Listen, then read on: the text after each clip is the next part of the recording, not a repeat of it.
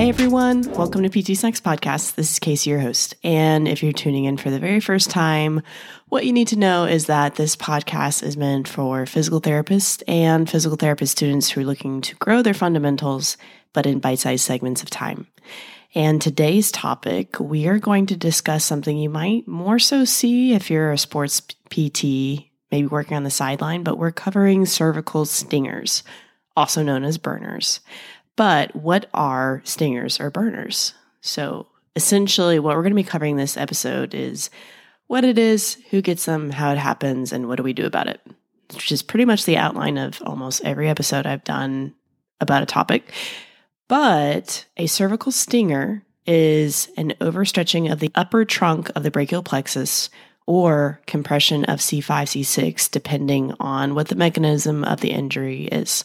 And we're going to cover more about the proposed mechanisms on how this even happens, because it can happen a variety of ways, but it's basically an injury to the cervical nerve roots or brachial plexus that results in a temporary sensory or motor deficit of one upper extremity or arm lasting between seconds to hours. So it's a transient nerve injury.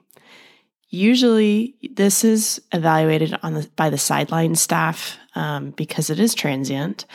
You may not see this in the clinic unless it is a longer lasting nerve injury, or if you're maybe treating as a sports PT. It can be associated with prolonged muscle weakness and other long-term sequelae that needs more therapy, which is what I'm alluding to, but not always. So it's maybe not as common in your regular orthopedic clinic. So who gets them? I want you to picture more of your collision sports like rugby and American football. But you can also see this in boxing, gymnastics, hockey, weightlifting. In fact, it's probably pretty underreported, but it's 4 times more likely to happen in the games than in practice. In American football, it is the most common cervical injury among the NCAA American football players, with an injury rate of 1.87 per 10,000 athletic exposures.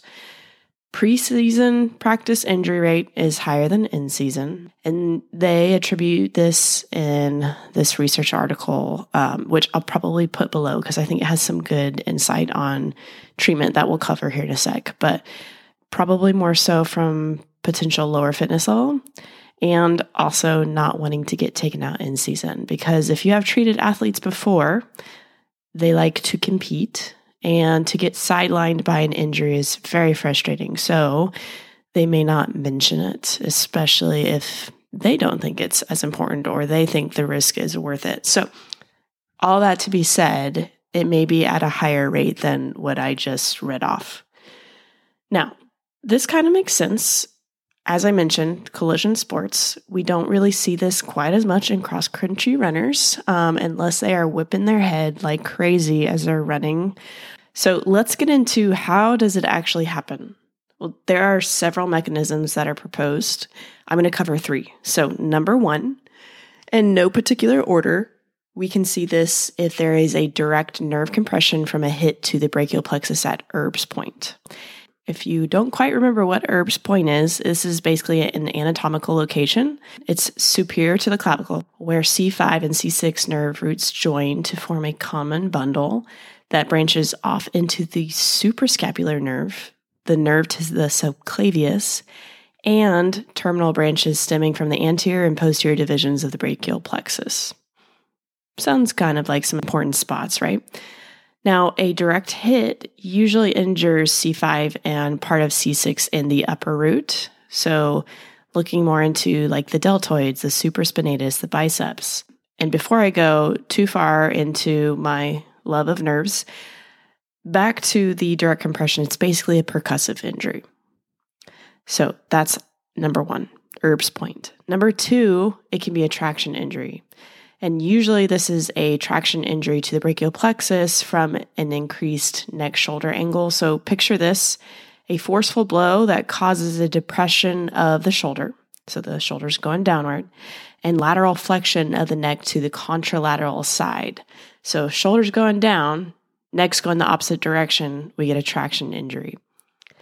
And number 3, cervical root compression from extreme cervical flexion or extension with ipsilateral side bend towards the side of trauma. So basically, we are putting a lot of compression in the neuroforamina.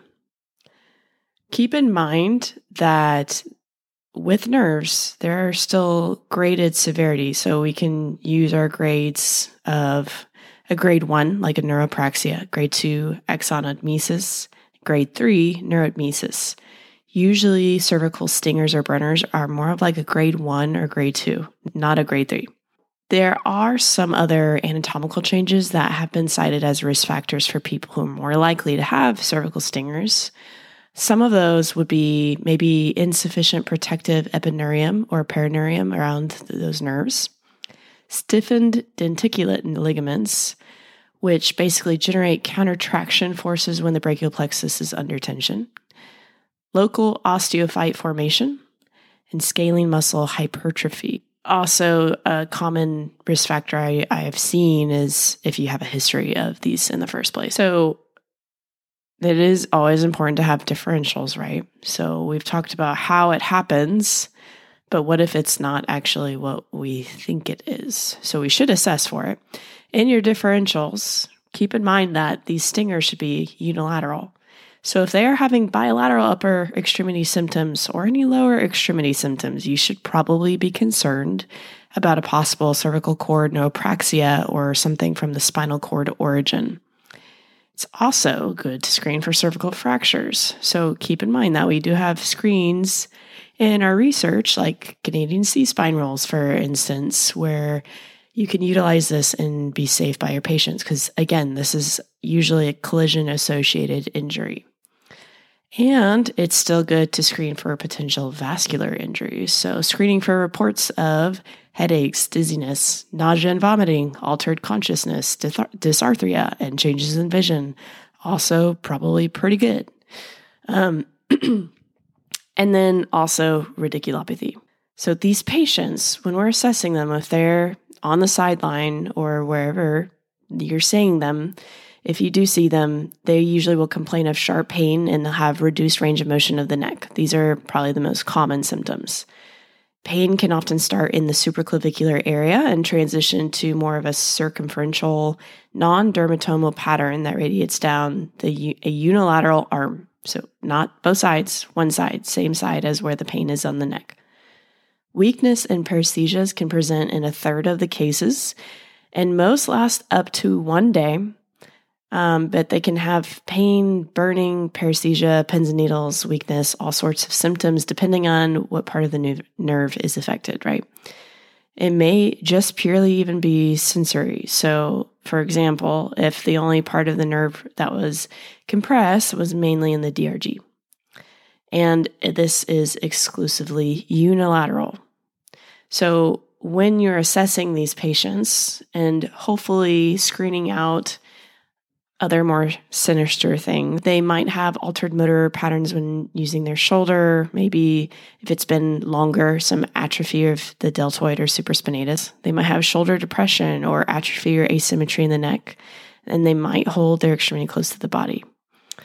So if we are working with this patient, wherever we are, if we'll cover this more from like a sideline angle, keep in mind that I'm not a sports therapist, but this is coming from an article that I'm going to add to the notes because I think it does a decent job of kind of running through the process of screening these patients efficiently. But first, make sure nothing is life-threatening, and you're looking for deformities side to side indicative of fractures or dislocations. You can palpate the cervical paraspinal muscles or shoulder girdle for checking to see if they have an induced muscle spasm. It's probably not going to feel very good if they just got their head knocked. And then looking at their motor exam of bilateral, supraspinatus, infraspinatus, deltoid, biceps, brachioradialis, triceps, anterior serratus, and wrist flexors, etc. So basically looking side to side on if there's any muscular changes or activation changes.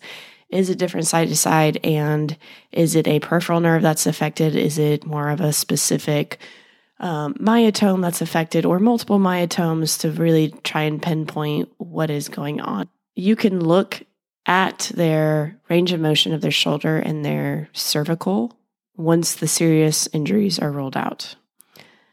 Now, other tests that we can do for these patients are nerve conduction tests and imaging. So for nerve conduction, they might get an EMG or electromyography or an NCS, nerve conduction studies, to confirm the diagnosis. These would need to show fibrillation potentials, delayed conduction, prolonged latencies, or positive waves. And it shouldn't be performed before 3 weeks of the injury date. And then, of course, imaging. X-rays are always great to rule out bony injuries, MRIs as well, to be able to get a better visual of the soft tissues themselves. But there you have it. Obviously, this episode, like all of my others, could have been a lot more in-depth. But the main thing that you should have gathered from this is what exactly a cervical stinger is, mechanisms of how it's happened, and some initial things that you would look for or maybe screen for to make sure they don't have something more serious going on. So if you have any questions at all, you can always reach out at ptsnackspodcast@gmail.com. If this podcast has been helpful to you in any sort of way, whether you've been preparing for a test or just studying up for patients, I would invite you to leave a review about your experience. This just really helps the podcast to grow. But that is it for today, guys. I hope you have a great rest of your day, and until next time.